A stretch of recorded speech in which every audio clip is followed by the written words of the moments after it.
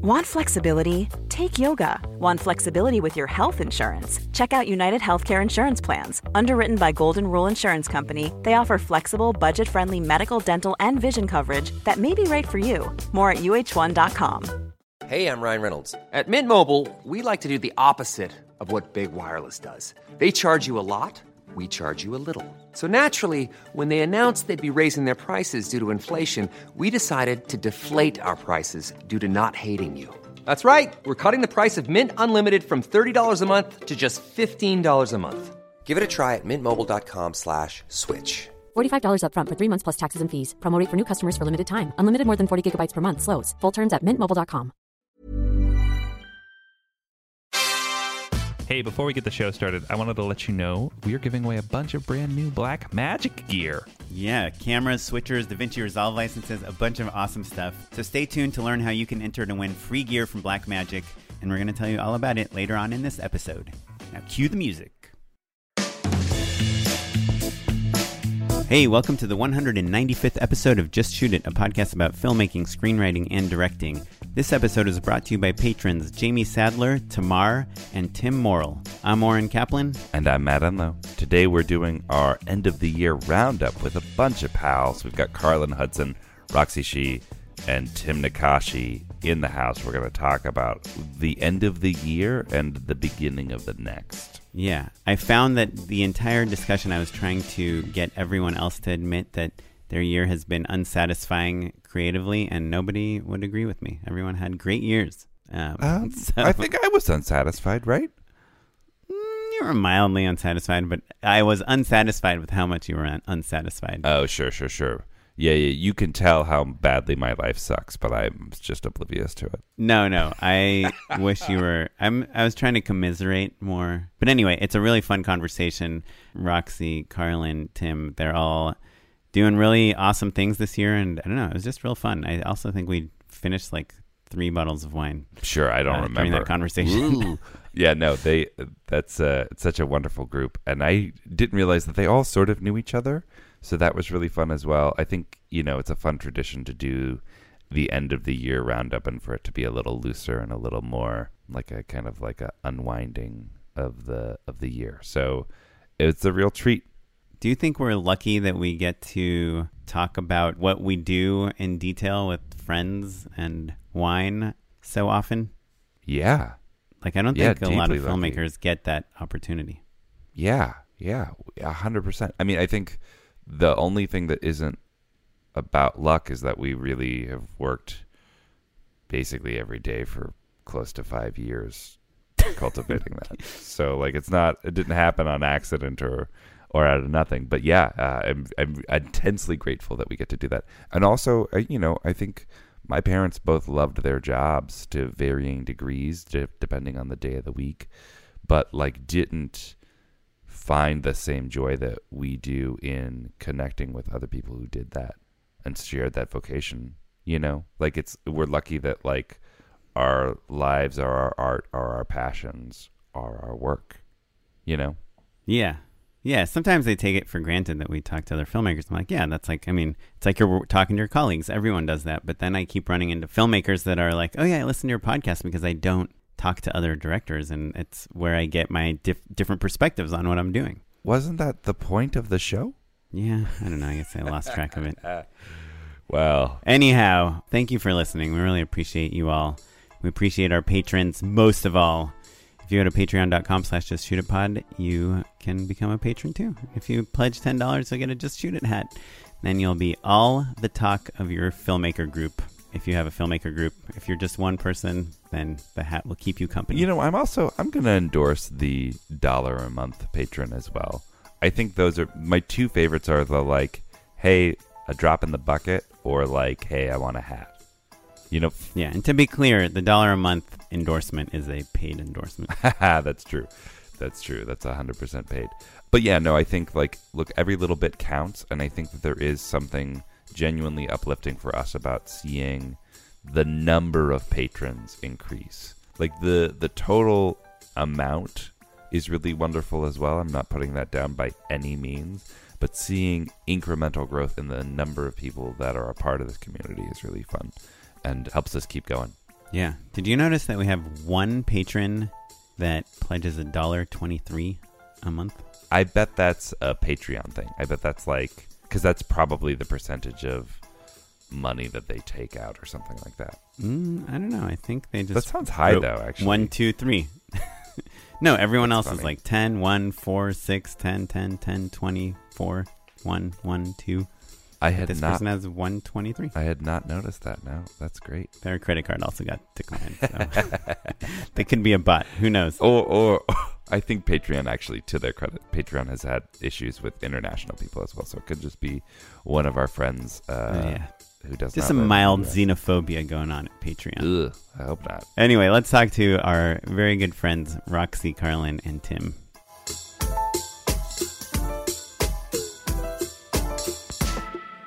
Before we get into the show, we're going to tell you about our sponsor, MusicBed, by talking to their owner, Daniel McCarthy. It's obvious that you hop onto MusicBed, you can tell that the caliber of artists are super high, right? And I think that our listeners are really conscientious of making sure that, like, the people that they're collaborating with, even if it's online, are really well taken care of. Is there an equitable profit share? Yeah, one of the things is we are artist friendly, so the artist receives the majority of the royalty. I think another thing, just as far as how we collaborate with our artists, we sign them because we fell in love with their music at some level, their sound, and there's some sort of magic, right? We always talk about that. Like there has to be some level of magic so that they begin to understand a filmmaker at a deeper level and ultimately begin to create music that connects on a much better level. Yeah, that's awesome. Yeah, awesome. Thanks again to MusicBed for sponsoring this episode of Just Shoot It. If you want to get a free month of a MusicBed subscription or 20% off your next single song license,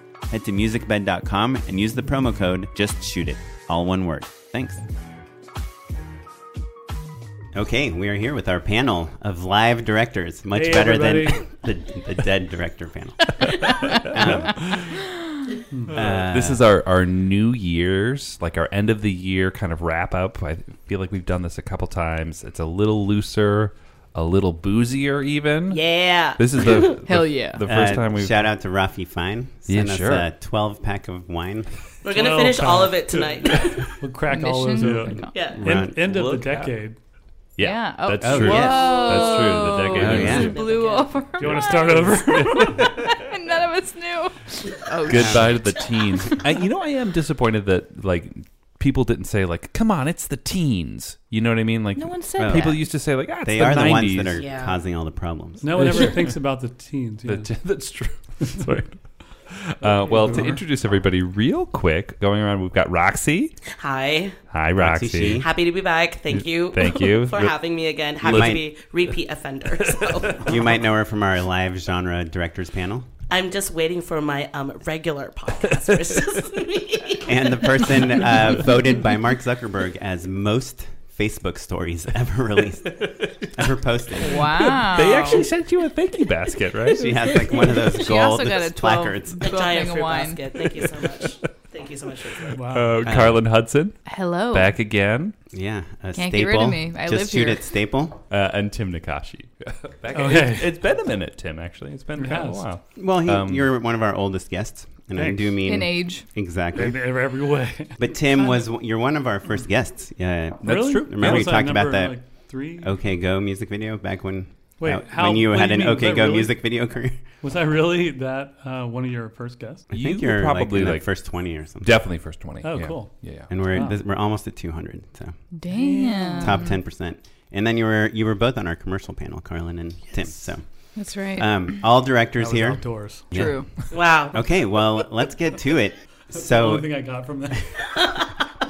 There was pizza. Yeah, Yeah. the pizza was yeah, good. I remember there it was was delicious. a cool poster printed out. Oh, Let's kick it off. Okay. You've got a topic for us. Yeah, so it's almost Thanksgiving. It's going to be Thanksgiving in 2 days, and This episode will also probably come out closer to the actual to the end of the year, end of right? the year, yeah. But according to Matt, Thanksgiving is pretty much the end of the year work-wise. No. I actually think that the work year lasts kind of until like early January basically like people are still kind of like you were up for a couple jobs this week, right? Yeah. Like, there's still commercial jobs to be had as people are spending down their budgets. But they're the rush jobs, and like Yeah. I feel like so many of them just get canceled or pushed because people realize they're rushing into them. Like, oh, we have to spend all our money before the end of the year, and then they just like I say, they're gimme. not good. Let's do it. Bring it on. Gimme. Hell yeah. Right? Yeah. Well, so I know it's only November, but I think it's an okay time to kind of look back at 2019. And I thought, what a better way to look at it as directors than comparing it to 2018. So feel free to answer this or not answer this. But Roxy. Well, but I gotta tell you, my tongue feels a little numb from this chocolate. It's poison. I'll bring us something else after this No, first this is question. great. I'm like, I feel great. Did you make more money in 2019 or 2018? You know what? At first, I thought the first half of 2019 was going super sour. And then the second half, like now in the past 6 months, I'm like, whoa, it's been a huge turnaround. And I think we've all had a very, very hard year in very different ways. I think everyone I knew was going through something. So I'm really excited to start off the new decade with like a fresh perspective and more money in the bank. Oh, hell yeah. Hell yeah. I So think that, 2018 was better financially than 2019. No, 2019 was better. But it's like it came at a rush. Yeah, Roxy, you're kind of in the middle of a hot streak. At the beginning of a hot streak, let's hope. But like, you just wrapped a movie. You're going into another one on Sunday. Yeah. Oh my God. Yeah, like you're like cranking. And this is directing or producing? Directing. Holy shit. Yeah, you basically stopped producing a couple years ago. You were like, I worked with Enlo, and now it's Oh my over. God. I can't love go back. producing. It's I still do it. I still I do didn't it. realize that. Yeah, I still do it. I still produce music videos on the side. I do a lot of stuff with Little Ugly, and I still support emerging voices, emerging filmmakers, and like young women of color, you know, and their stuff. So as long as they're like properly, you know, funded and like we can actually make something, then I would do it, you know, because I think it's important to do that. And I also really love producing. I'm not going to lie. Like sometimes I don't want to direct. Oh, interesting. It's a different type of stress, right? Yeah. And depending on the project, it's like you got to choose your battles. So And so would you say that your income, this year's income is significantly better. significantly better and thanks to directing? Thanks to directing, yes. Yeah. Now producing is kind of like a passion project sort of situation. It kind Ironically, of, great. that's what it's Good. been. Yeah. Cool. It's awesome. Okay, Carlin, did you have a better 2019 or 2018 just from an income level? You know, I kind of think they're similar. I bet I made just a little bit more money this year, but not by a ton. But I directed more stuff this year. Cool. Well, What, you're getting ahead to my second question. Oh, okay. This all ties together. Oh, I see.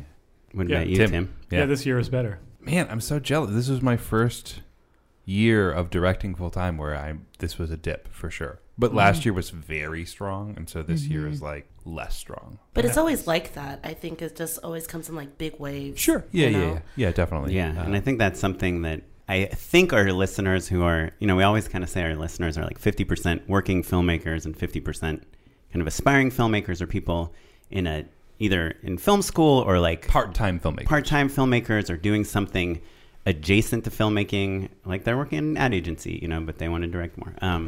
And I think it's just important to see that the life of a director is not about like this steady climb, and it's just so much more about ebbs and flows. And It's all about backsliding. yeah. Yeah. Pits of depression. Well, that's and- all part of it, guys. Yeah, and knowing that is like part of the whole game is like you're gonna be super bummed and you're gonna be super happy. But yeah, I had like a really like my 2019 from an income level was really good, and I think it also like had like nothing in January and February, and then it just ended up being like a really good year. You had some spots. in Oh no, early actually, I had a January. really amazing January. Yeah, but you know, I had some dips. But maybe like February and March, there was a slow spot for you for sure. Yeah. So it was like a really good year financially, but I think from like a creative standpoint, and this is kind of segueing into the next question, is like, do you feel like I wanted to ask you guys if you feel like you worked on like better projects this year than last year. Wait, can I ask a question? Yeah. Just sort of going off what you talked about in terms of those moments of nothingness. Like, I'm interested to see what everybody does in that downtime, because I know that a lot of people, especially emerging filmmakers, struggle with the anxiety of not knowing what's coming next and the potential of nothing ever happening. So I'd want to know if all of you like take time to prep for something, knowing that opportunity is just a matter of time, or do you spend your time elsewhere? You mean like not in bed? Well, in bed too. You know, I think that there's always. I'm curious because how do people use that time? Everyone uses their time differently. Sure. I mean, I think there's like the healthy way to use that time, and then maybe the more desperate or the wallowing, the more depressed version of that, right? Yeah. And I think everybody probably has like a balance between those two. I suspect that no one.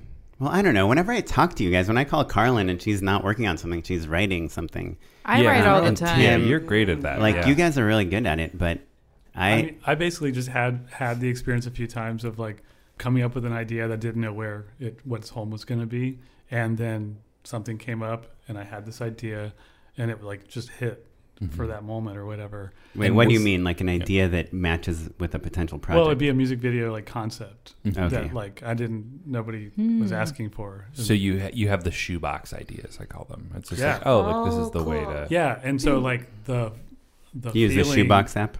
Yeah, no, I don't, but we should make one. Is that one? No, we should. Yeah. But like sounds just good. the like that experience of like come up with your own idea. Literally, nobody asked for it. It doesn't apply to anything, and then having that turn into something feels so good that and it's happened a few times. So that I always am like, okay, this project's done. I don't know what's coming up next, so I'll just see if I have any of those ideas and see what comes up, and that sort of feeling drives me a little bit. But do you feel like that's a very specific way of, like, obviously these ideas that you're coming up with are like visual ideas or like editing ideas or music ideas Stories, or time all ideas. kinds of things. But I guess it's like if you had a feature idea and then someone offers you a commercial, then Shoots a feature during their whole commercial. Yeah.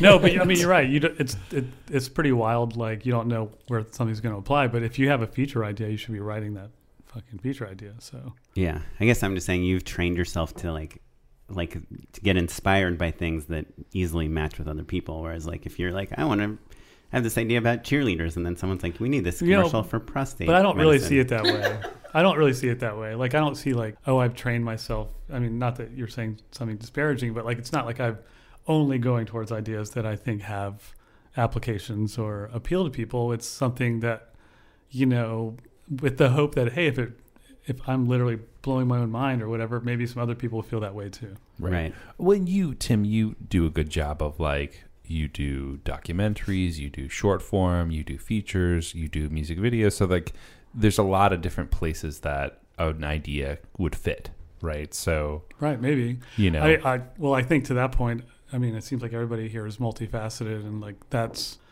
just also feels good, you know, like I think what we're already talking about is how do you not let your spirits get crushed during the reality of this work? And I think shifting gears all the time is like key, you know. I guess I'm just saying if you're not the type of filmmaker that like has all these ideas that match up perfectly with projects, don't feel bad about yourself, because I think that's like a very like Michel Gondry type of filmmaker, you know, someone who can separate like the concept, that enjoys the concepts as much as the content, you know, not that they're so separate from each other, but I don't know, but that's totally cool. Agree, yeah. There's this podcast called How's Work? It's like a Gimlet Media podcast, and it's this therapist who talks to couples that aren't like together romantically but work together, and she like helps them work out their issues. And I was listening to an episode, and she was talking about how anxiety is like the opposite of creativity.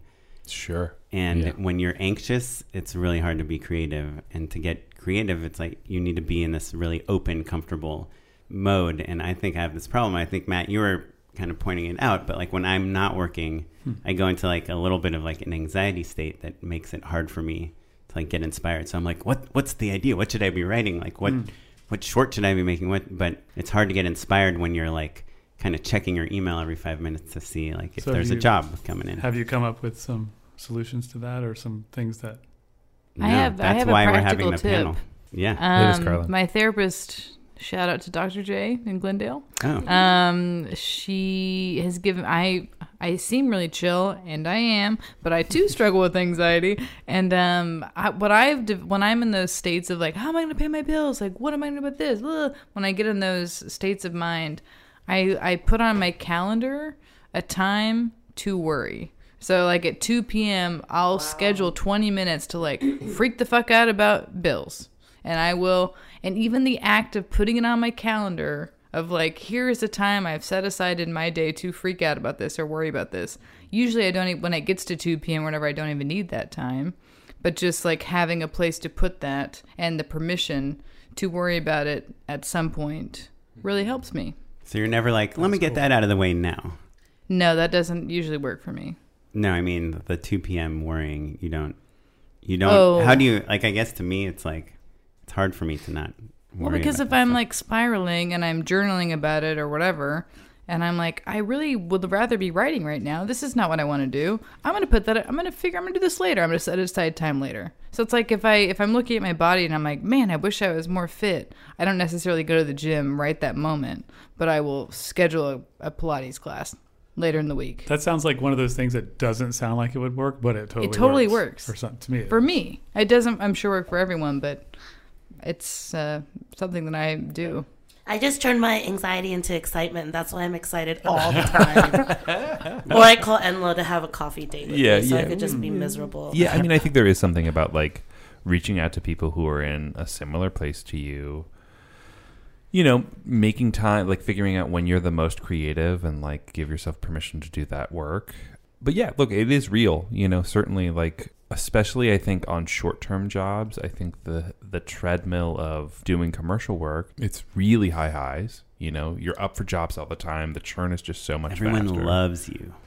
Yeah. Until you don't get the job. Until you don't get the job. Yeah, sure. And then you do get the job, and then you're wondering why you didn't get their next job, you know? Yeah. Yeah. And like you're like, oh, great. Well, I'm already old news then, right? And so that can be tricky, but I think sometimes it may be part of what I like to do, and this doesn't always work, and it's probably not the most healthy, but if you can use that anxiety to like think through ways to create other opportunities for yourself, that can help at least, right? Because I think part of what we're all freaked out about is that like we've got a short list of people that hire us, and if those people all aren't going to hire us for the immediate future, then it's easy to feel like, well, that's it. You know what I mean? Like none of my friends are going to call. I know they're all working. I saw on Instagram or whatever. See, that's the thing. Instagram is such it's such a lie. And you turned off your Instagram this week, and I think it's important that like, because I love to talk about unworking this comparison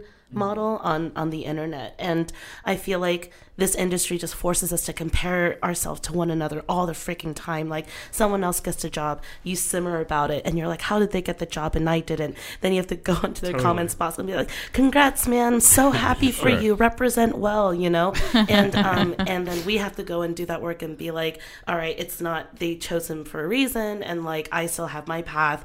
And I just want to just deconstruct that notion of like everyone's success isn't just overnight.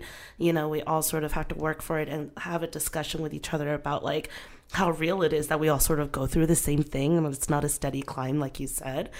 And it's always going to be like this in a way, even if you've made it, you know, like the higher, like I'm always like, I want to level up, right? And we're all like trying to get to the next level, but I always joke like, but when I get my first Oscar, I'm going to be like, oh, what about the next Oscar? You know, it's like, well, that's been the problem. It was a weak year. Yeah. I guess there's this fantasy that like that you keep leveling up until you're at a place where you just get more offers than you can do. And so then you just start picking things and you'll never be slow, right? Because there will always be more demand than supply. But I don't know if that's really a true thing or not. And even if it is, I think there's a certain point where also you're like, oh, well, is this the work I should be doing? Like then if time is a premium, then all of a sudden it's like, well, should I be doing this Cheez-Its commercial? And like, I've got an incredible feature in me, and like, that Oscar was 5 years ago. What am I going to do? It takes 3 years to make a movie, you know? No, but Cheez-Its, I mean. Yeah, sure. Cheez-Its, delicious. I Listen, love your kid needs Cheez-Its. braces. I get it, man. Yeah. You know? But there's such a demand for content now. Sure. You know, I think that, I don't know if you feel this way. I feel like I feel very privileged saying this, but like when I pitch to companies now, to other new platforms, one coming up every single day, I'm like, are you going to market this? Is anyone going to see it? You know, like you put your heart and soul into developing this for years. Sure. And it's just like a different beast now. It is, but I just have the hot take. I don't know if this is a hot take, that it's, I think it's real, like inevitably the industry will be making less content again, I think. I think it's on its way. Yeah, and so then it becomes a question of quality over quantity, and who's going to ride out this next wave? Like people who make super quality stuff, not just like the best resume for quantity. I would also say even notoriety, which is another slightly different way of saying quality, but like I think all of us have worked really, really hard on things that like were for platforms that didn't end up going anywhere, and we kind of had a hunch that was going to be the case, you know, and then it's like, well, what do we do? No one went 90. Yeah, exactly. Oh my God. I mean, I just think we're all learning that the platform that something plays on is pretty important. And, you know, sometimes with good marketing, a platform or a channel can rise up and seem suddenly really more interesting than they were a few years ago. But there's just a lot of bullshit out there, honestly. Yeah, and Chris McQuarrie, who tweets way too much but says some pretty smart things, said when he focuses on results, he rarely has success, but when he focuses on execution is kind of how you make good work, you know? And at the end of the day, that's like the only thing you're in control of. And yeah, I think like Matt said, we are working really hard and trying to make really good things, but a lot of times our partners are not really focused on execution. They're focused on how many views or how much money it costs or who's in it or various things that, you know, I think it's hard, especially in commercials, to make something that you think is like really perfectly executed. So career-wise, do you guys think that this year did you guys level up? Do you feel like you're on the next step of your career? I know Roxy's nodding and directed like 7 movies in the last week. She's actually directing right now. It's really incredible to watch her. Yeah.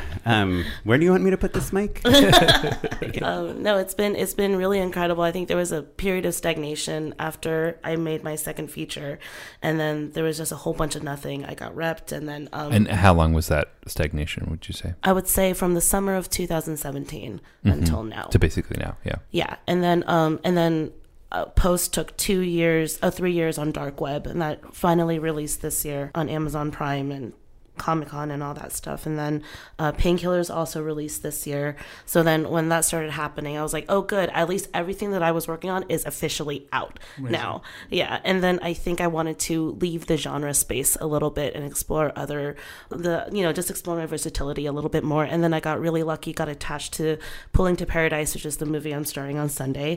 And it's a road trip dramedy starring Jonathan Lipnicki and Trema Walker. And did you know that the human head weighs 8 pounds? Is my head super big right now? No. It is exploding. That's a Jonathan Lipnicki joke. Oh, never mind. I'm an immigrant. I didn't watch any of his stuff actually. You didn't. That's a Jerry Maguire joke. That's his famous. Never watched Jerry Maguire. It's so funny. I met with him this morning, and I was like, I never knew any of like your kid acting stuff. I just know you as you. You haven't seen Jerry Maguire? I haven't. It's not that good. I think it's pretty good. When was the last time you guys watched it? Cameron Crowe? Last year. Okay. All right. Well, there you go. Yeah. I Show Me the Money? Yeah. You guys. Right.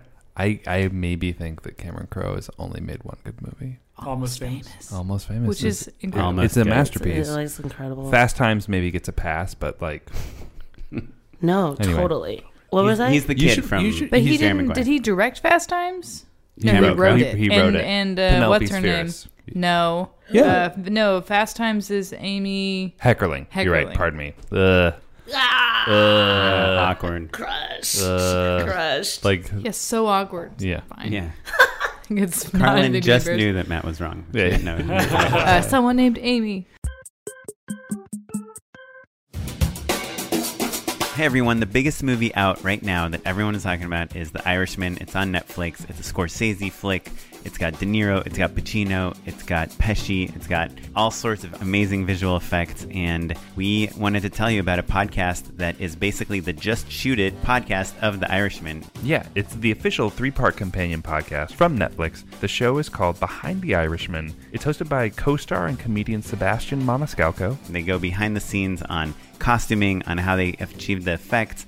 Really a super deep dive into that movie. It's conversations with De Niro and Scorsese about like how long it took them to actually make this movie possible, and also how they got Joe Pesci out of retirement. Yeah. Home Alone 15 wasn't good enough. Please watch the movie. It's on Netflix right now before you listen to this podcast because there's a ton of spoilers. The first episode's already out, and there's new episodes coming out every Monday. And this is just one of a ton of podcasts that Netflix is producing for various shows. They did one for Stranger Things. There's one coming out right now for The Crown. And this is actually their first one that's dedicated to a single film. Yeah, so if you want to check it out, search for Behind the Irishman on Apple Podcasts, Spotify, Stitcher, Pocket Casts, or wherever else you listen to podcasts. So, do you guys... So you feel like your career is kind of taken off in 2019? It was so weird because it's like that happened and then I got offered another movie and then I was trying to see if I could do it all, you know? So I took on this challenge to see how it goes because I'm currently in post for one and then starting another one. Then I got offered another one for first quarter next year. And who's offering you these movies? They're coming from all over the place. Like some from producers I've worked with years ago that I thought have forgotten about me. And then some from and friends, are they seeing reps? Like, I mean, you are pretty active on social media. Do you think that is a big part of why people are remembering you? I would be a liar to say if branding wasn't a part of it. You know, I think that you really have to develop your own personal brand. And I'll be honest, and I'll say this in public, I don't think I'm that talented. Like, well, that's what... That's amazing. Yeah, no, Roxy. I really don't. I think no, that... but everyone... kind of thinks that about themselves. Yeah. But I think that people just really like my vibe. And your point being, though, that like there are other reasons that people like to work with you. Is that what you're trying to say? Yeah, and it's like it's because I didn't, you know, like I didn't go to film school. I like started off as a producer, and like then I started into directing. No. This Carla isn't and I are supposed to both be doing like the when you duck did the face. films, Like, we were like, nah. Nah. Yeah, it doesn't matter. Yeah, it doesn't matter. But I think I don't want to cut you off, but I'm going to cut you off.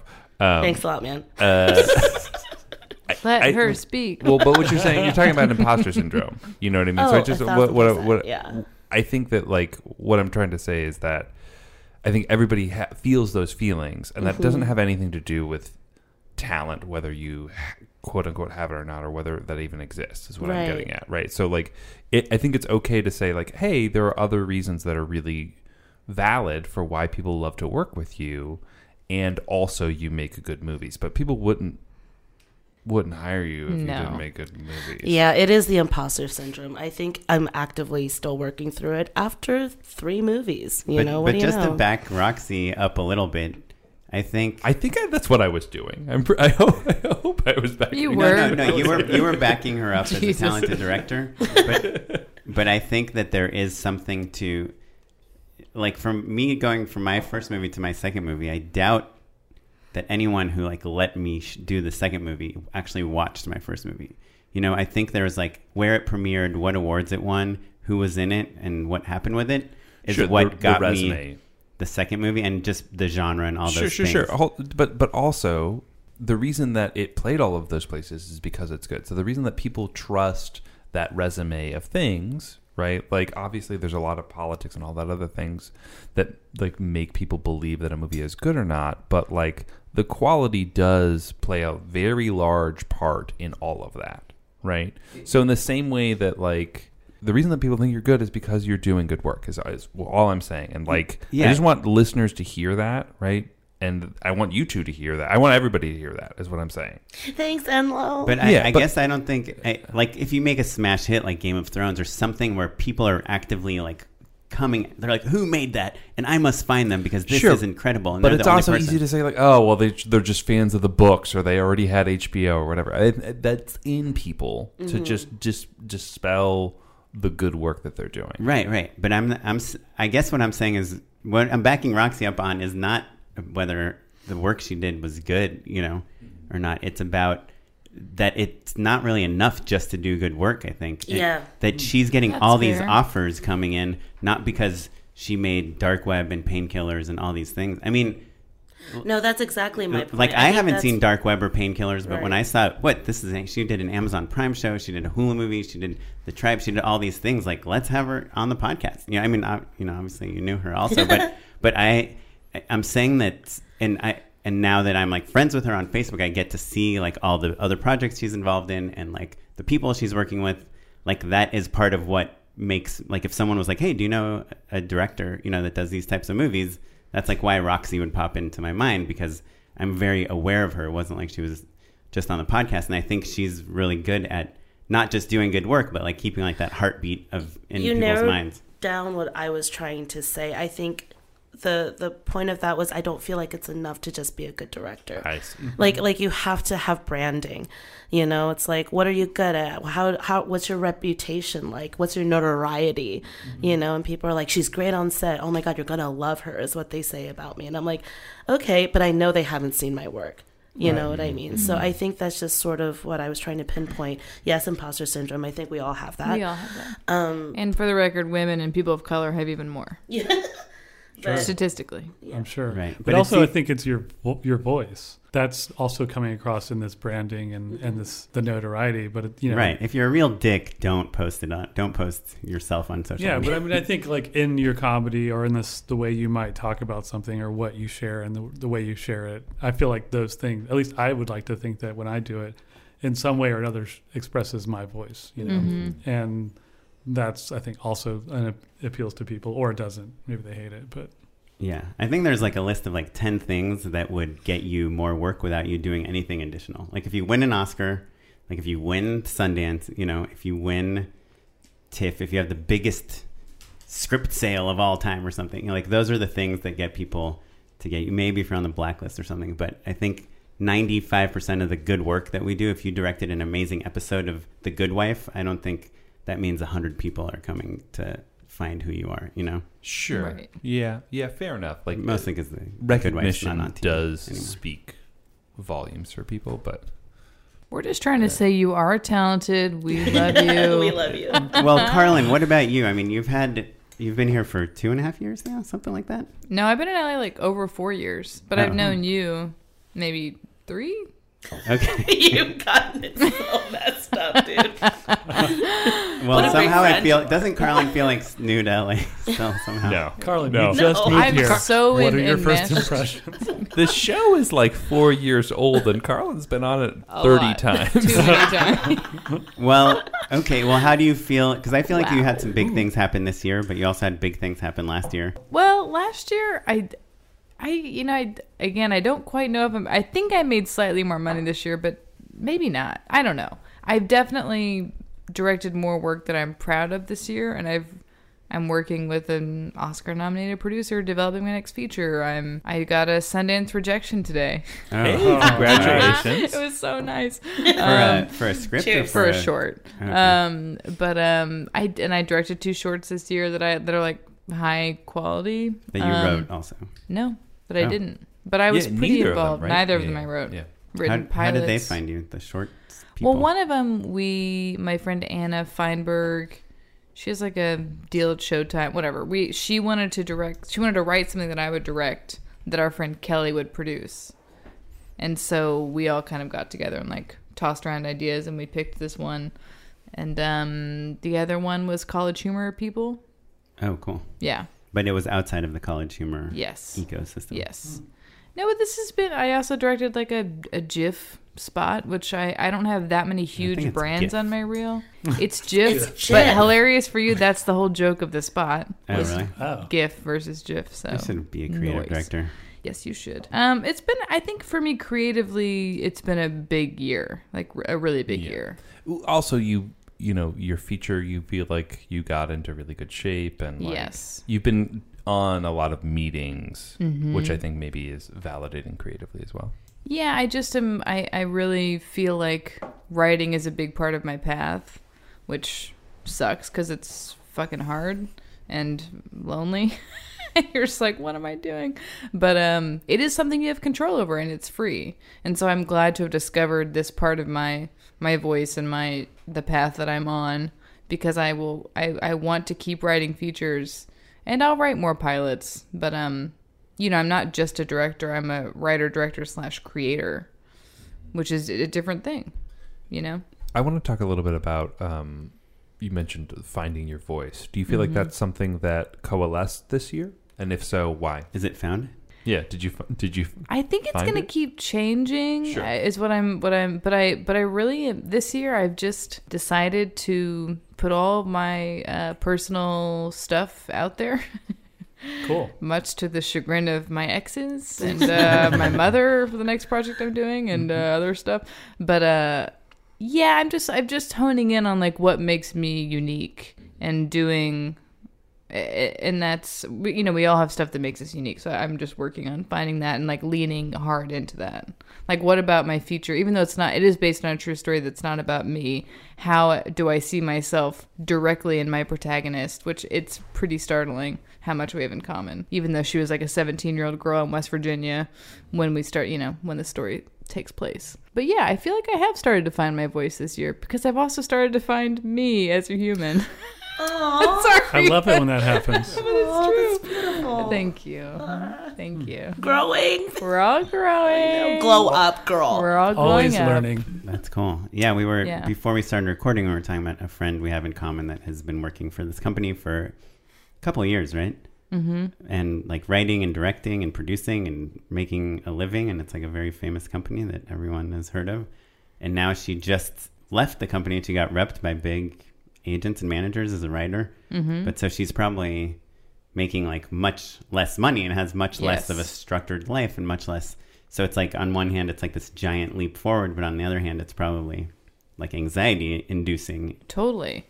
But I'm always thinking about the long term, and my short term finances have always suffered because of that. But I do feel with each passing year, I'm getting closer and closer to my goals, to the things I know that I'm going to achieve.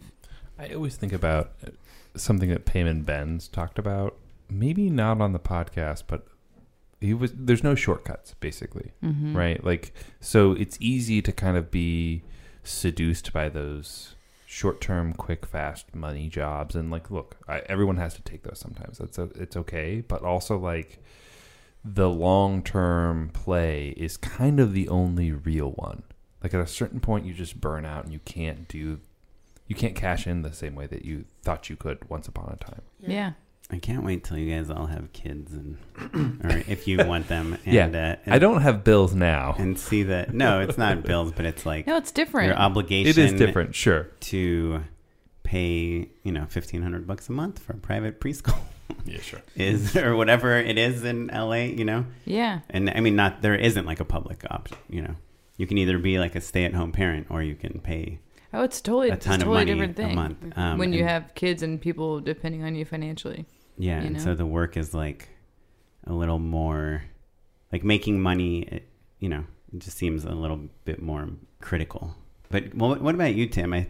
So you've been on our podcast for like 4 years, a few different times. Obviously, you do commercials and music videos. You made like an amazing short last year, 2 years ago. 2 years ago now, yeah. 2 years ago. Thanks. Like I kind of like you're kind of like me, I think, where I feel like I see you do these giant things, and then you're kind of hanging out, and then you're walking around Silver Lake, and then you're getting really busy again, and then can be found. And your work is like places. I think your work is like undeniably like amazing. Like I've shown your videos to so many people, like the Ray-Ban spot, like the OK Go video, like your short film. I submitted it to Sundance under my own name. Oh, great. How'd we do? Did you get a rejection today? We got too? in, but then I felt weird going, so I didn't want to. Yeah. That's fair. I wish you did. No, but what's so like? How do you? How's that feature script going though? Good. Yeah. Oh yeah, we did. Okay. I sold the rights. The option. Oh, great. Keep me posted. But how's your year? I mean, the year was good. I mean, it was a weird year because I kind of worked on a lot of commercial. I'm sort of still new to commercials. I feel like I'm still new to commercials in a way because I was just doing a lot. You've only been doing them for like 6 years. I'm like, are you fucking kidding me? You directed so many huge commercials. Carlin's a human emoji, right? Yeah, I guess that sounds weird to you, but like I've done far more music videos. Oh, sure. So relatively speaking, most of your career is music videos. And Yeah, it's sort of all I know. But isn't a music video just 6 commercials edited back to back? Exactly. Music videos are exhausting. It used to be art, They're but now so it's weird. just 6 commercials back to back. Like I just heard from somebody tonight about like a really big video, and I was talking to the manager, and there's something that's so different. The whole animal of music videos, as you know, is so different, and you know too. Like you have somebody, they're saying what they want, and you have to go in your mind immediately and say, what are they saying? Do they mean what they're saying? And why is it that they're saying that? Because all of these things are going to lead you to like the really what you should even be considering before you get creative and come up with a 3-minute silent movie that's going to go to their song or whatever. And I think you taught us, like, the first time you were on, you said sometimes, like, you find out that, like, one of the band members really wants to go to Japan or something. So, like, try to incorporate that into your pitch. I definitely, if you, something memorable should be a part of your video pitch. I mean, that's all I was really saying. And because, I had somebody say, oh, yeah, you pitched me ideas. Was it the one where I'm going to go to Japan? That's what I want to do. And I was like, it was just something else. I forgot. Let's not talk about it. But, it was a good year. So anyway, just doing commercial stuff. But, commercials are less gratifying, to be honest. But I did do one really creative commercial. And I hate to say it because it was for McDonald's in Europe. But it was like, by far, I'll never do a cooler commercial. But Tim's still new at commercials. Yeah. Yeah. Well, I know You that just sounds did a crazy, but I'm pretty sure it's called a McDo. Yeah, McDo? that's true. That's what they. Is that what they do? But McDonald's is pretty good in Europe. It's much better. Yeah, it tastes just like home. Tastes just like home, but better. Yeah, they put more beef in their French fries. What made this spot so special? Well, basically, they were like, we just wanted to have somebody walk in to get the new burger that they're offering in Europe and stuff. And I'm vegetarian, so that's great. But basically, I was like, well, okay, cool. Let's do this like video collage thing. And basically, I could tell they were almost like a little bit nervous about it, which is always a good feeling. And then I couldn't believe it. They went for it, and then we shot. It's not the one where it's like each country has their own burger. No. What do you mean by video collage thing? Or maybe you just show me later. I'll show you. Yeah. Okay, yeah. It's like somebody's walking and their head's in one context and their body, their torso's in a different, and then they do a spin and suddenly they're in a different one. And how cool! You are like a Michel Gondry. You're Poor man's. Yeah. Thanks. I would say like upper middle class man. Thank you. Okay, cool. I'll take that. Yeah. That sounds so rad. I have to say, thanks. I mean, I have to say, it was like, I hate to say that was like probably one of the most creative things I got to do this cool. year. To be able to do that with such Can a I big just say corporation. something else? Do you want to take back that commercials you don't like? Just that one. The other ones were like, all right. But like. Also, you've been writing. Oh, no, yeah. I mean, I feel like I've had a good year because for similar, it's on topic because I've been, writing a script and I feel like it's very close, and that has been like making me feel like I could do any kind of work in the meantime because this feels like it's going to go somewhere. And, since we're talking about like what we've been up to, I had somebody approach me from an agency about like this graphic novel that, would I want to like read it and write a treatment and maybe let's turn this into a show. And I have to say, that has never happened to me. I've never had anybody at any agency contact me for any reason. That's so exciting. And yeah, it's exciting. Wait, so and how did they find you?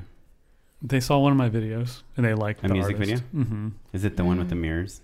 No. What's the mirrors? I don't know. Everyone's on the mirrors. Yeah. No, it's this. He forgot his own work. Neon Indian. It's a Neon Indian video. Cool. The one cool. where He's it's from like, Austin, so that's true. Well, is he really? I think I know that video. It's cool. It is cool. The artist made it like so cool because he just was down for like crazy stuff, and we kind of collaborated. When did on you direct that? 4 years ago. That's crazy. That's a good example of like you never quite know like the seeds you're planting now how they're going to pay off in the future. Yeah, completely, you never know. I completely agree because I think as a director you feel a little bit like you made something. It already took 2 years for it to get out or whatever, and you're just embarrassed and you're just like. This wasn't even that good, and then we didn't get the money, and all the creative ideas fell through our hands, and now it's years later or whatever, months later, and then to think someone stumbled on it and was like, this person, I would like to spend some of my business time reaching out to them. Like, to me, I think So cool. That's good. Roxy, do you think if Tim spent more time online, like telling people he directed these things, kind of building his own brand, that this stuff would happen more often or faster? What? Well, because I think you don't know I'm kind of wrapping back around to the other thing, but it's something that I've been thinking about lately. I've been kind of posting more stuff lately, and I think it hasn't led to more jobs, but it's led to like more conversations. And, Well, I think it's important to point out, though, that what Roxy is doing is still authentic to her personality and voice. You know, it's not like someone's twisting your arm to like be effusive on Instagram. Do you know what I mean? Whereas like Tim, you know, if I was like, hey man, I need you to update and like talk directly to the camera and like tell us what you're doing, like do what Roxy does, you would maybe not like it the same way, right? So I think it's more just like, what is the thing that every director does best is part of it. And that's not to say that, I guess there's just a lot of different ways to skin the cat is all I'm saying. I agree with what you're saying. I mean, doesn't Instagram pay you guys for your posts? Sure. 100%. Can I, just making sure. And devil's advocate, you know, I'm going to say I've recommended this in the podcast before, but Cal Newhart's Deep Work, there is an argument to be made that social media, the good that it does not at all outweigh the benefits of logging off and getting into a deep creative mindset. Sure. It depends. Are absolutely necessary. Yeah, it just depends what you're at. It's like there's not. It's kind of like 6 dozen, whatever that expression is. Yeah. I think when we're describing, we're talking about branding yourself separate. We're not saying like, hey, you know, scroll through Instagram. Right. It's a slightly separate conversation. This may be like not what you're looking for as an answer, but like, you made like a really cool reel of your work, right? In the last year, that was like a comment on reels. It was so good. What was it? Thanks. I called it the director's reel. What was, remind me? It was like me talking about what makes a good reel and why, or how director's reels are so difficult to edit, because it's not just about imagery. It's about, half of it is about like kind of pitching what celebrities you've worked with, and the other half is about trying to show that you can tell a story, but in like 3 seconds, which is very difficult. But you kind of make a joke about making a reel. Yeah, it's like, you start with the celebrity, then you do this, and your your and VO is like, guiding it. Yeah, I'm like, by the way, you know, you just, if like, in worst case scenario, just show every single type of thing, so people will hire you to do every single type of thing. And I just think that it's smart to have a strategy with everything, especially if you're marketing your own material. You know, it's like people want to know what your story is, and they want to know, oh, where'd you come from, or like your background when you're at meetings. They want to know about you. They know you're talented. They know that you spend time on your project, but it's always just like, who's the person telling it? So I learned this because I was just like, well, honestly, I realized my first couple pieces of work, no one was really watching. You know, they didn't really care about that. And then it's like, after I started learning, how I promote, because, you know, coming from the producing background, it's like, from an indie space, it's like, how do you get more eyes on it? So I think that just sort of bled into my being, and as a filmmaker now, as a director, is that's just become a part of it. Right. You know, and I found it very effective, because then I've built all these relationships in, you know, my community, the festival community, and all of that people are actually watching now. So then, and if you're including everybody in on it, then it becomes a more inclusive conversation, and then you're making more of an impact. So just like this, you know, like just shoot it. You know, I think that is a whole part of that as well. Right. Yeah. And I would say it's kind of the same. It's a different version of the same tactic. Right. It's like, talk about yourself in a way that hopefully is not obnoxious, you know? Yeah, who's writing your bio on your website? I know. Everyone's writing in third person. Exactly. Can you write it for me? I will.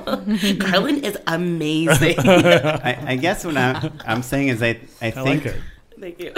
Just on this topic, like I just want people to have permission to like promote themselves, because I do think like, Tim, your work is, I mean, everyone here has really good work, but your work specifically, I've like shown to so many people in a way that I like don't... Yours is actually good. No, like, really. No, I think He's it's a new like, commercial director. However, I think certain things. I said that. I'm just fucking with you. I did say I love you, feel Tim. like No, but literally that McDonald's commercial you described, I'm like, oh fuck, like I wish I did that commercial, and that's the only thing I would need to show people to get a job from now on.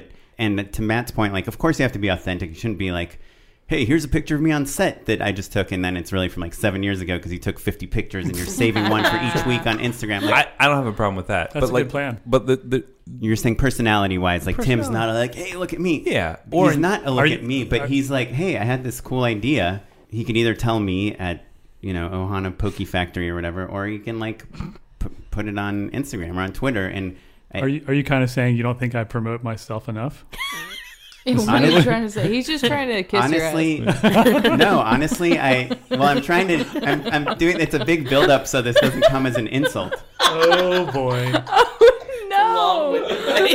Damn, now I'm But I think that what did you just get Hey, offered? thanks for This listening to Just Shoot It podcast. this graphic novel offer. I bet you would have gotten that like 2 years ago if you were showing people all your stuff, all the time. Right. But you're just Does like he not show a his very stuff? humble person. He doesn't ever promote it in the way that, Oh, time out though. I think Hey, separate. but that's kind of you to say. I mean, I appreciate that. Yeah. I think maybe let's open it up a little bit more, because I think that like there's always the question of like who's paying attention to what. Like I think the reason that I saw that spot that you're talking about, that McDonald's spot, is because you posted it on Instagram. Yeah, I posted it. Yeah. So like I think it's more like Oren. like there's the luck of like who's online when who people are posting whatever, right? But I think like in a more abstract sense or in a more universal sense, like you're just saying that like everyone has to find a different way of authentically, but like with purpose, promoting themselves. Basically, is I what think you're getting at. it's a combination of good work and good marketing. I mean, there is a real question, because I think to me, I'd be like, oh yeah, like people are aware of you, Roxy, but like that's not the reason that they're hiring you. You're on a hot streak. Like you're pitching things. You've got a lot of material. Like this is a long time coming, right? Yeah. But it is frankly impossible to really understand the subliminal effects of a person's social media presence, that heartbeat that we're talking about, of like just keeping you top of mind, isn't a thing that we can really be aware of. But like it's probably 95% the work and 5% like, oh yeah, Roxy. Do you know what I mean? Yeah, I think, now that Instagram, because I usually mostly use Instagram as the form of showing everybody what I'm up to. It's like the stories really help. And sometimes creating like a story within the story, like being creative about what you're posting, not over posting and being obnoxious about things. And also making sure that your activities are diverse, that you're out supporting other people, that you're also ingrained in the community. I think there's so many ways to be creative about that, because at the end of the day, it's about engagement.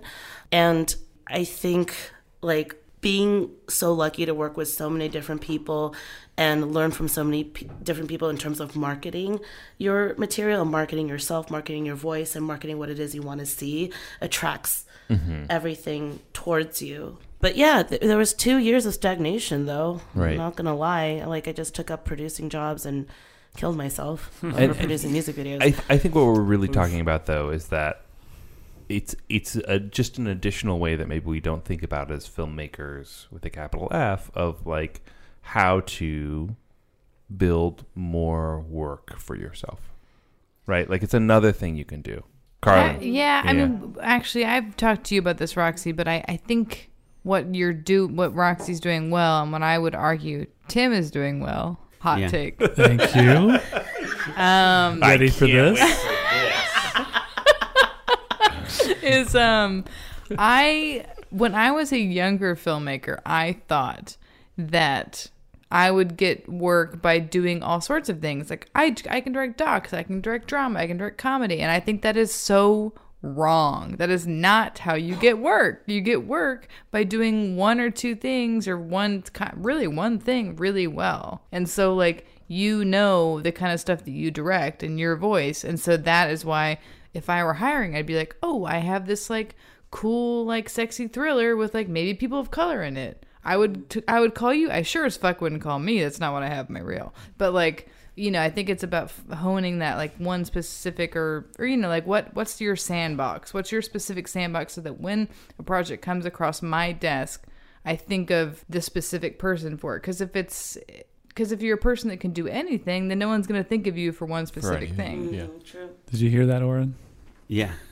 No, I mean, I agree with everyone, and I don't know.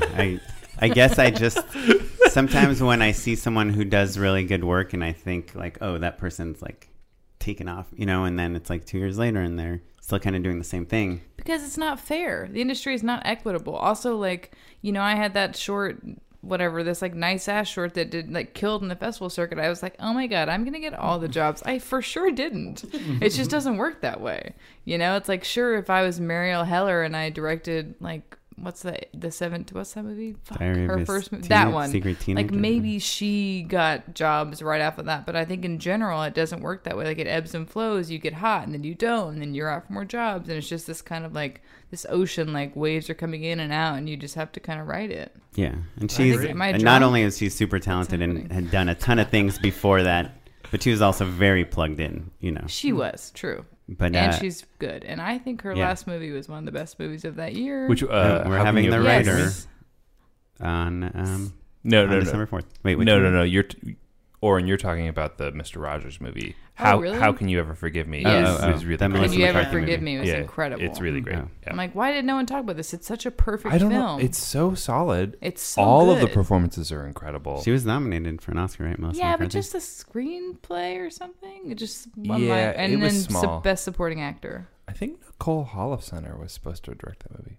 Yeah, and she didn't. She wrote it instead. Oh, that's right. Anyway, Anyways, Okay, well, so final question is what's your plan for why next are year? you so bad at directing?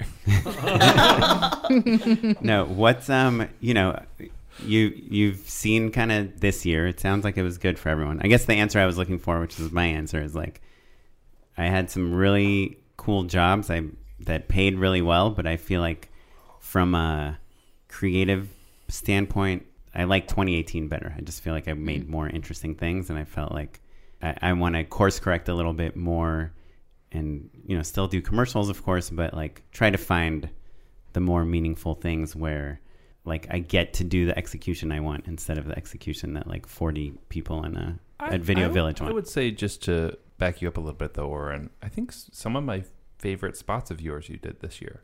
I feel like you had a really strong year.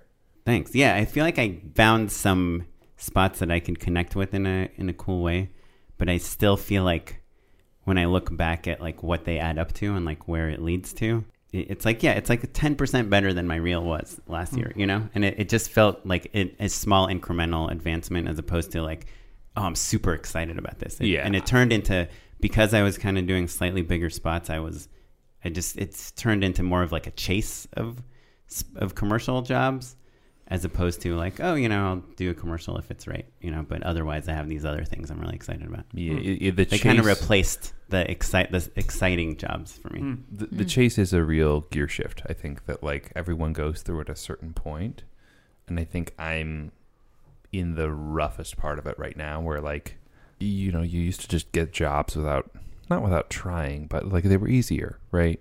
And then slowly, as you get bigger and better, all of a sudden you're up against people with bigger, better reels than you. And so like now it's like a struggle to get shortlisted in a way that it used to be like, well, yeah, of course I'm like on the list. It's fine. Like I basically already have this job. But they were small. Do you know what I mean? Like they were like teeny, like they were like the beginner, like the early. Right.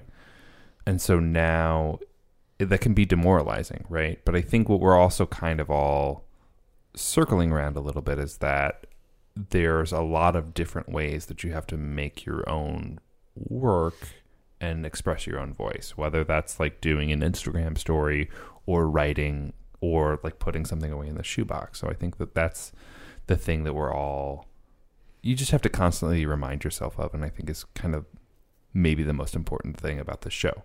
Do you know, it's just like, oh, don't forget, like do your own stuff.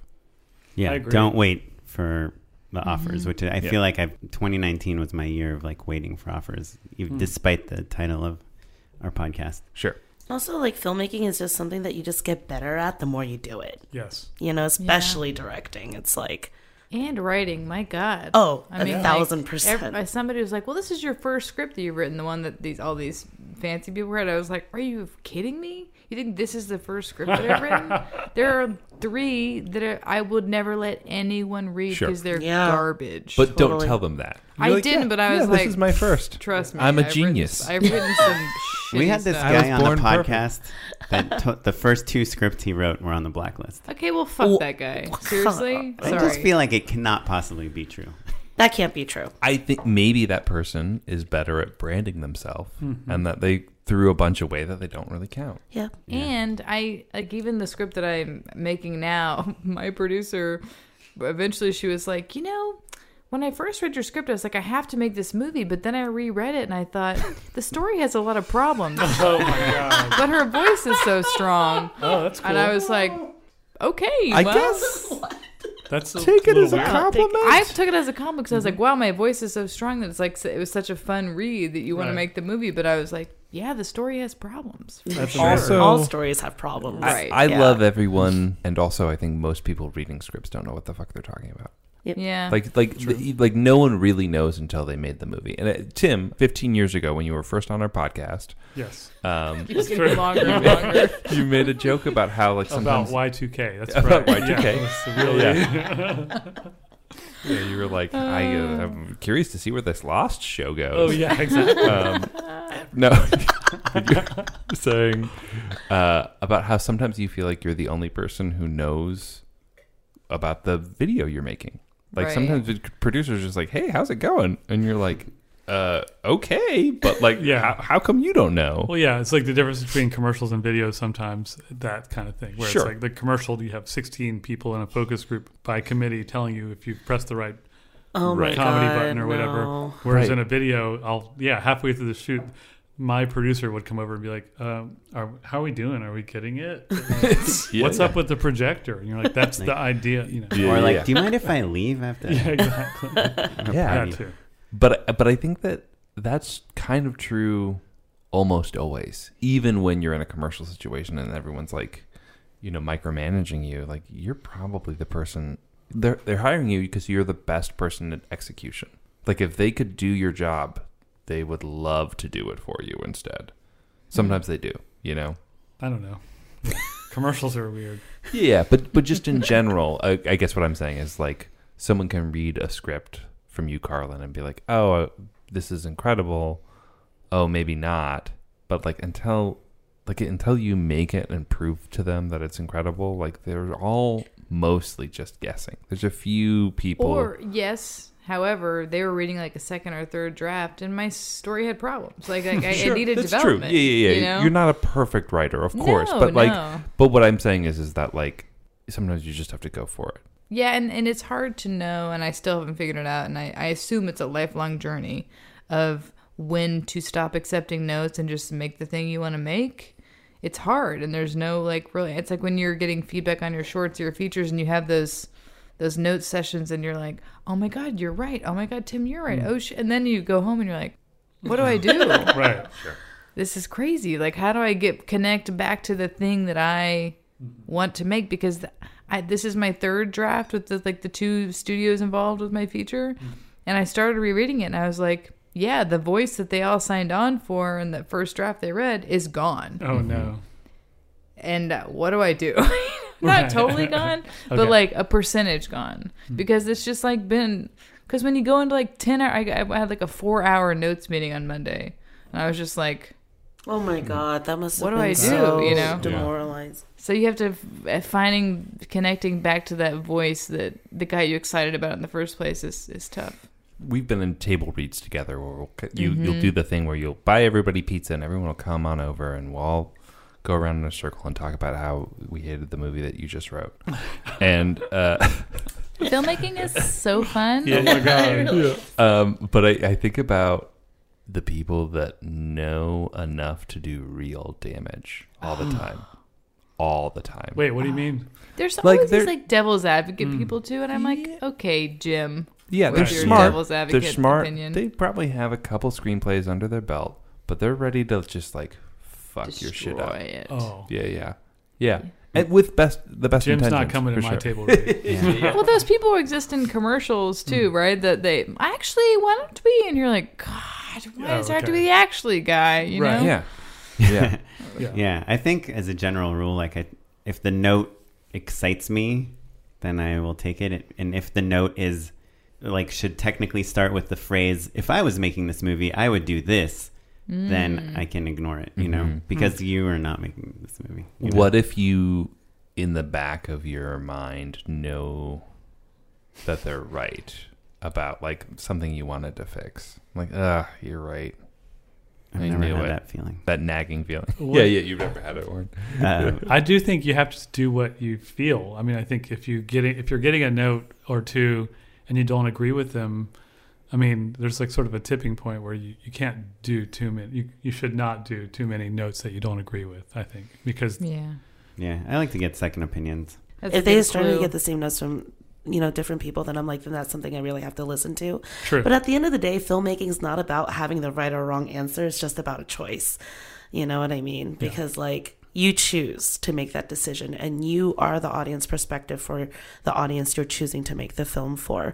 So it took me a long time. I mean, until I was just like not waiting for permission to be like, yes, this is my thing, which is why, you know, I do consider myself a commercial director for whatever I'm doing right now, but I let it all out in my short films, and I still go and try and get hired on short films so that I have more freedom, you know, where they respect me, and then they're just like, we'll let you explore this, and we are a fan of your work. And I think that's a great way to create that balance of finding that fire again without feeling like you have 20 people telling you their opinions. Then it's like voting by committee on like a certain note that just like goes around the room, you know, because that just kills you and like your confidence, you know, as a filmmaker. Right. Okay, so I'm going to ask the question one more time. One paragraph answer from each one of you. What's your plan for the next decade, 2020? For the beginning of the next... Sorry. What's your plan for 2020? 2020, yeah. My plan for 2020 is to take a script around and make a movie. It'll be my first movie. And to also, you know, make some serious progress with a TV show, because this is what I've been wanting to do the whole time, is narrative work that tells the stories I want to tell in my vocabulary. And the rest of it, I just want to keep it going, make it better. I don't know. Cool. So are you going to change anything you're doing now? I'm going to change my branding. I was just about to say that. Thank you. That's this whole reason we're having this intervention. It's Tim Takashi, your boy here. I'm gonna at you live. Hit me up in the comments if you want. I'm just gonna humble remember brag. those old flip books? I had this idea. Oh yeah, I am an ideas person. I have a lot of great ideas. Here's one. You heard of a shoebox? Tim, I want to point out though, I love your use of the word vocabulary. I think is such a astute. Genuinely though, like I'm not like that's such a smart way of describing style. Do you know what I mean? We're all laughing at you. No, I just know why you laughed. I just thought it was adorable. No, it's a Roxy, good. It's I a good love your word. vocabulary. It's a good word for for what like, your stuff you do. Taste. What a night. Real saucy. Carlin, tell us your whole life plan. Yeah, I mean, From here till ideally your deathbed. in like what you learned this year and what you're going to do next year. God, I'm going to sound like a total asshole, but I feel like I'm doing sort of more of the same next year. That's totally fine. Yeah, I mean, I want to. I'm so close by Christmas or Hanukkah. I don't know when Hanukkah is. It was last week. You've got a little bit of a range too. You're doing great. It was not last week. When this airs, Say that to me. I'm from Seguin, Texas. Like I knew one Jewish family until I turned 18. That's when they allowed you to. I'm from Florida. Yeah, Florida. It says Merry Christmas over the town. Yeah, it's a political statement. Anyways, I would say I'm so close to having a draft that we can start attaching talent to by Christmas. And then I want to make the movie next year. And I have another movie that Are you attached to direct? Yeah, dude. Okay. I'm not writing this shit for someone else. Yeah. Does you look like a hell? chump? Cheers to that. Sucker you free. got this. You got this. You, Jesus Christ. Do you want to direct Cheers this to movie? that. Yeah, I'll direct it. Roxy will direct it. No. Roxy's like, I would never do that to Carlin. You don't want to work with me, I'll be a monster. Like, that's not how I envisioned it. I'm going to make this movie. I have another movie that I started outlining that I want to write very quickly because it's like, it feels just, it's happening to me in real life as we speak. And so I want to get that on paper. Or being a podcast. We can cameo as podcasters. Yeah. Amazing. Amazing. Love it. Sold. And I feel like I'm like close to getting, I don't know that this year, I'm just going to say it. I feel like this 2020 is the year I'm going to direct my first episode of TV. I don't know how exactly. Yes, there you go. But I feel like it's coming and it's going to happen. You got this. Fist Thank pumping you. in the air. There's something in the air. I feel like it's going to happen. Next year for me, I actually am not trying to plan too much because I am on a hot streak right now and I don't want to break it. And it was... This is kind of cheesy, but it just is what it is right now. It's like the holiday season is getting really near, and I've just been so freaking thankful for everything that's like happened so far, and I'm just really happy with everything, and I'm still learning and growing and messing up and learning, and I just hope I continue to do that with all the projects I continue to hopefully get hired on next year as well. So cool. That's really it. What about you, Matt? I'm ready for an episode of TV. I'm with Carla. I'm like, so 2020 is our year, baby. 2020. I'm ready. Can you be my sugar daddy? Yeah, deal. Oh my god, yes! I don't have to work Kismet's on me. I don't think you guys know the terms of that agreement, but we'll... No, that's fine. I just I don't have to work anymore. But yeah, an episode of TV I think would be nice, and then I'm headed for it, and then I'm producing my wife's movie in early January, which is like pretty exciting. Amazing. But I'd love to see my own project kind of come into fruition this year as well. Yeah, I think Matt's directing a feature this year too. Next year, like aiming for the summer. We'll see. It's in the works, you guys. Good. I'm clawing at it, right? Amazing. But I feel like I've said that for a couple of years. This is the year. It's like it's do or die. New decade. You know what I mean? Yeah, It's Someone gonna said happen that. for Exactly. everyone. Well, I moved here in 2005, so like almost 15. It'll be 15 years ago next year. And I feel like my dream, when I moved here, I did all these Craigslist jobs, short films, like just the crappiest things you could do. And I would carry all my own C-stands and lights, and I'd shoot things and edit things and do everything for like pretty much free. And I got an SUV because I needed to always load equipment. And my dream was like to not have to ever carry like another C-stand, not have to like get my hands filthy with like cables and stingers and loose things and like crappy small car, and it's gonna be great. Why I is want a this convertible. late? Yeah. But I think for 2020, I want to like go back to that. I want to get like a Sony A7S. I'm really praying that their next model comes out like within the next couple months, so I don't have to get like a 4-year-old model. And I want to get like, I have some lights, but I think lights have changed in 15 years. They have. Get a couple lights, and I just want to like kind of go do like, and even if it's just photography or just something that's just, I just feel like I'm in this I love this for rut, you. Yeah. and make things. I'm working on a scripted podcast, and I'm going to record it. I'm talking to actors next week, and I'll give you a good rate on the Cool. microphones. awesome. Thank you. I know some people with really monotone voices that might be available. Oh yeah, yeah. that's the podcast is called It's Monotone. just me and Tim. And this is me Blurry missing the voices. microphone every time. No offense to you We're guys, but I perfect. kind of like invented the monotone thing. Oh, so. man. That's true. The best man at my wedding said he thought I was a robot for most of the time he knew me, and everyone at the wedding agreed. Wow. So I think I have you That's on. a huge compliment. I'm A sure. low dynamic. is traditionally a little bit of a roast, right? I think that's No, part of I it. just hired him that day. I I like mean, that I plan. had my robot maid do it for me. Robot my maid. ex-wife. Yeah, Wow. initiate protocol. I like that. You're going to get your hands dirty. Yeah, Yeah. just because I feel like, I come from like an engineering background, and the making of stuff is much more inspiring to me than the thinking about the making of stuff, which you guys might call writing. And so I just want to kind of Almost get did back, a spit take there. get back into the Microphone. getting my hands dirty. Before we move on, though, the thing I Long love about answer. your point, Oren, is that it's a thing that you have very tangible control over. And I feel like a lot of us are like, like thinking about things that we can't really will into existence in quite the same way. There's nothing stopping you from like going to pick up some gear and shooting something yourself. Yeah, So- and kind of to offer a counterpoint to what Roxy said, which is the more you direct, the better you become. Like I kind of think in my career personally, for me, it does. You've ebb and only gotten flow. worse. Only worse. No, but I feel like I get stuck in in things that I do. I love handheld. I love this. I always dolly in, never dolly out. What does that even say? Like, and I try to challenge. I'm like, it's a comedy spot. Let's not move the camera. Let's just try not moving the camera. And then I just end up moving the camera. So I feel like I go in certain directions and I have to like course correct.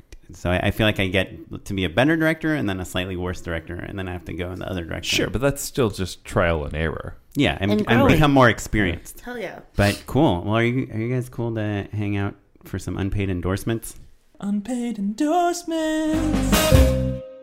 I thought maybe you feel free if you have anything else you pre-planned to endorse it. But I thought, what's like a thing that when you do have imposter syndrome, when you are feeling kind of down on your creativity, that you do to get yourself like re-inspired? And something that I do, like a lot of times when I direct something and I'll edit it, even if I'm not the editor, I'll edit my own copy and I'll just kind of work on it over and over and over and move the frames and get feedback and do notes. And I feel like it keeps getting worse and worse, and I kind of hate it by the time I'm done with it. But if I ever go back to stuff I directed like 5 years ago and I watch it, I'm like, oh, it's pretty good, you know? And it kind of like makes me happy again. And I look at my storyboards, I'm like, oh, we pretty much shot the storyboards. I feel like that way about jokes I wrote. Actually, I'm like, oh yeah, that's the exact joke I like. Yeah. Do you guys ever get that? Yeah. Or like the aesthetic is like, oh yeah, that That's looks so cool. I was just about to say that. I was like, yeah, I visit my old self and I'm like, hey, this person 5 years ago has more of a voice than who I... Because you get lost along the way, and you're like, sure. All these other voices make you more commercialized. I'm like, I really respect what she was doing back then. So it's nice to find that again. Yeah, and you also realize that even though you don't like what you just made, it's because you're like so close to it, you know? And you've looked at every frame and it's probably everything. really bad, though, also. And that, too. For me, when I feel like aware that I'm an imposter and I shouldn't be allowed to do any of this stuff, my mind goes to a weird place, which is I go, well, we're all imposters. I should remember that we're all imposters. We don't even know what we're doing on this planet. Like we don't know anything. So it's really fine. It doesn't matter. Right. None of it like matters. We're not curing cancer. Yeah. You know, It's fine. just Or we are. Maybe we are. Who knows? Who knows? We're imposters. We don't know. What do you do, Carlin? Do you ever like write a bad scene and you're like, that scene is bad? Oh, every day I write a bad scene. And how do you move on? Look, I'm kind of a nerd, if I'm being honest. I love screenwriting books. I've read like 15 of them, and I keep them whole. And today I dug up a book that I was like, oh shit, I have this book called Writing. Hold on, something about emotion. Crap, I wanted to remember this. Something about emotions in writing, and I was like, this is a stupid book. It had some great tips on character, and I was like, oh yeah, this is so I like to go back to books and just like, if I'm stuck in a script, I'll set it. I'm big on calendars and time, obviously. I will set like 20 minutes on the clock, and I'll let myself reread a part of Robert McKee's story for 20 minutes and see like what parts of that re-inspire me. Cool. So I did that. I think it's called Writing for Emotion. I don't remember. I'll figure it out. But a part of it today, I was like, oh, this is really helpful. Because you never know. It kind of like sparks something. Yeah, like they'll be like, if a character does this, then we should see the opposite character do the opposite thing. That's You're like, what literally one of the tips, yeah. Or it's like, how to reveal character. Like, how do people react to the character in a scene? In The Matrix, how do people react to this guy? And then you just copy the scene from The Matrix. Yeah, and that's a hit. There's a lot of bullet time in your movie, Carlin. I'm pretty excited. I love bullets. I love men in trench coats. Leather trench coats. Yeah, she loves just My shooting comedy stuff. about sex ed is just a bunch of people in trench coats. Yeah, sure. I can't wait to watch this. Roxy, you feel good about what you were saying with Oren concurring? Or do you have an additional thoughts on your... Oh, when I'm impostering? Mm-hmm. Oh, I do a lot of things. I think it's good to find hobbies outside of this, because I know that like, oh sure, because like this is what we love. Obviously, this is why we're doing it, and we chose to do this thing. to hopefully also make money as well. But it gets a little bit too much. I like playing my violin. I like, dancing. I like talking to my dog who hates me, and then taking walks. I know it's like I'm the most extroverted introvert you'll ever meet. I like to walk by myself a lot and just like make maybe Los that's Angeles. why your dog hates you. I know. Like, take me on one of these walks. I know, Roxy. sad. I know. I'm introverted. Get away from me. Yeah, no, I think it's good to find other hobbies and explore other things, because you're always growing and you're always allowed to evolve. Yeah, that's awesome. Yeah. Matt, can I just do yours? I would love to hear what you're gonna say. Go to film festivals. No, that's a good one though. That's great. Yeah, watch other people's horrible movies and be like, wait, I'm way better than that. But that's the Oren take on going to film festivals. I feel like that's what you love the most about film festivals. For sure. Yeah, it's kind of the Tim thing where it's like, wait, these are all imposters, Like when you go to a film festival and you see Tim bad means stuff. it on like a cosmic philosophical level. He's like, Tim's saying like, what are we doing here, man? What does life even mean? And you're like, Tim's like, other people suck. Yeah. He Just did not shit say on other that. people. Oh my god! As the president of Oren's, I'm sorry, I'm the vice president of Tim's fan club, and I think he meant what Enlo said. Yeah, but elections are coming up, Carlin. So That's right. I have a lot of sway with the. that's all right, everybody. I would say the other thing I do for imposter syndrome is the thing that I talk about on the show a lot. Is Linda Berry talks about just writing gobbledygook, just writing like the alphabet, just literally the act of putting words on a page, even if they are utter nonsense, especially if they're utter nonsense. If you keep doing that for long enough, eventually the act of physically creating words on a page does something to your brain, and eventually something comes out. And oftentimes it's a thing that you don't have as much control over, and that can be more pure and more interesting, and that can kind of unlock whatever anxiety or apprehension you had about yourself. Like if you just literally are just doing the thing, even just pretending to do it is really intensely powerful. Cool. Agree. It's intensely powerful. Are you a Linda Berry fan, Tim? Who's Linda Berry? She's a comic book artist. I'm not aware of Who's her. kind of like, oh man, she's the best. How many say- pages do you have to write before you start writing something? It doesn't matter. Well, for you though. For you, though. Sometimes it takes a while. Sometimes it's pretty fast, But, like, it's literally just, like, that muscle memory. But she, like, I cannot recommend. Linda Berry has, like, a handful of books about writing and the creative process. She, like, became a teacher in her, like, second chapter of her life. But she was, like, an alt indie comics creator for a long time, and now is, like, doing deep work on creativity and the nature of creation, and like does like a speaking series and stuff. Google her, Linda Berry, Linda with a Y. She's like What? LYNDA. LYNDA.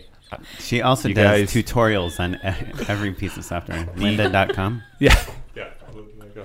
Canceled. I love how- literally like I love how much that my ultimate endorsement is Linda Berry. So bad. tripped you up. Well, cool. Well, if No. we want to follow you guys on social How media, can we Tim, do learn you more do about you guys? social media? Sure, I do.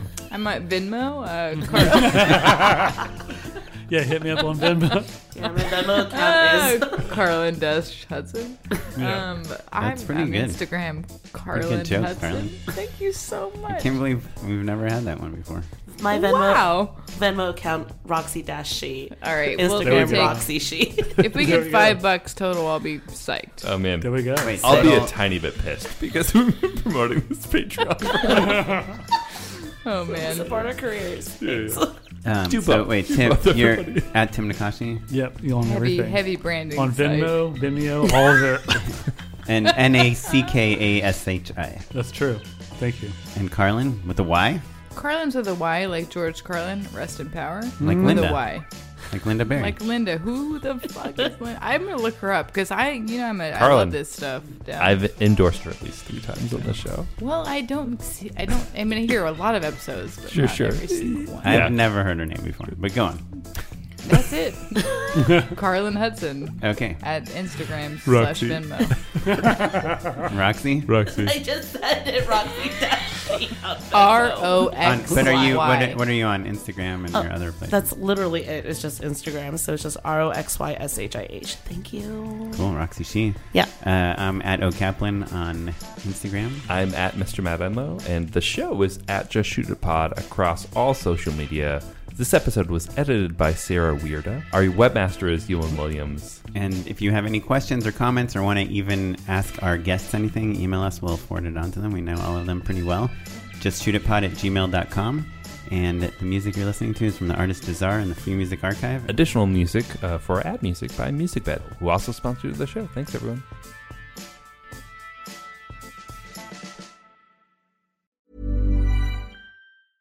Selling a little or a lot?